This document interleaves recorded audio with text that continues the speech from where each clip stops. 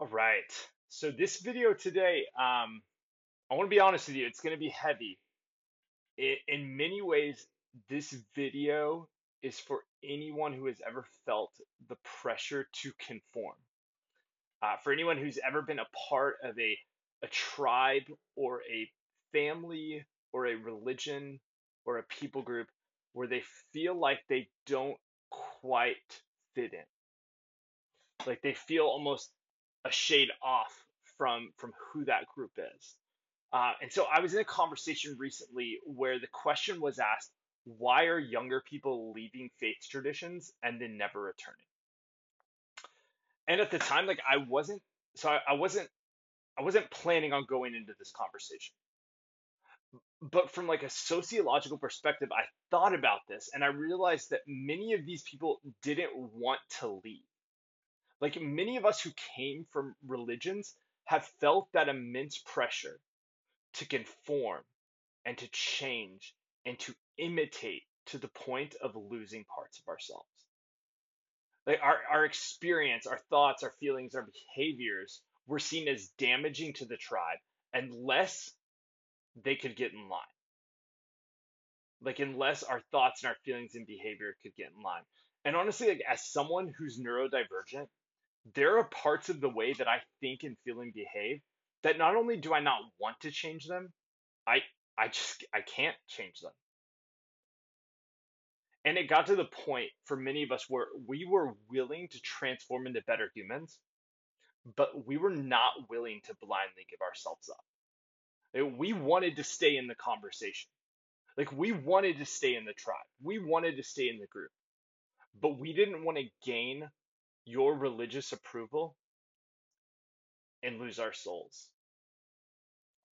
And this concept of imitation, it's so important to neuroscience. Like the concept of imitation is so important in neuroscience, and it's also found in so many of the world's most prominent religions. And so here's a few examples.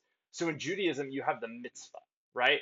Which can be described with this sentence from Devarim, which is Yahweh will establish you as his holy people, as he swore to you. And if you keep the commandments of Yahweh and walk in his ways, he will establish you. In Book 8 of Metaphysics, Aristotle describes what he calls the unmoved mover as immortal and unchanging, uh, as an immortal and unchanging being. And ultimately, like this unmoving mover is responsible for all wholeness. And then in Book 12 of Metaphysics, he calls us to self contemplate on this in a way that would change us. In Catholicism, you have the doctrine of imitatio Christi, which says humans are to imitate Christ. And then Eastern Orthodox actually takes this a step further, where it takes the similar stance of that, but says that humans are not just to be transformed by Christ, but transformed into Christ. Now, what's interesting is the Baha'i faith, they see imitation, but they take a different approach to it. They see imitation as almost a misstep. And so in the Baha'i faith, there's a quote where it says, man has forsaken the foundation of divine religion and adhered to blind imitations. Each nation has clung to its own imitations, and because these are at variance, warfare, bloodshed, and destruction of the foundation of humanity have resulted. So what's happening in neuroscience when we imitate? Well, I'll explain within the context of where we are right now. So right now, as you watch this video, you are going to decide what to do with it based off what you believe my intention is in making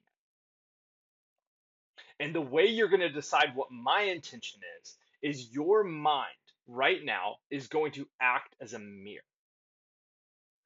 And so you're going to look for your own cognitive reflection in my words and expressions. And if that reflection looks like it's going to enhance who you are, you're going to begin to an imitation process. But if it doesn't, if that reflection doesn't show you that it will enhance who you are, you're going to discard this video either passively or actively and aggressively. Because in the field of cognitive neuroscience, imitation is recognized as a fundamental human skill. In fact, the brain, like recent studies show that the brain can actually begin to heal from psychological trauma or physical injury through imitating others. But the flip side of that is that the social pressure of imitation can hold us back. Um, and here's the hard part to that is that I can't write a takeaway for this video that filters when and when not to imitate. So you take those two things, like we're going to begin a process where we mirror the other person and decide if we're going to imitate or not imitate. And on the one hand, that imitation could lead to healing. But on the other end of that, that imitation could lead to losing a part of ourselves. Like it could lead to holding us back. And I can't tell you whether to imitate or not. And so I'll give you three questions that I am asking myself in this imitation process. So as I encounter new ideas and concepts and cultures and viewpoints, I'm asking myself these three questions. Does this imitation line up with what I consider to be virtuous? In other words, will imitating this lead to compassion or curiosity or love or generosity or inclusion or human connection?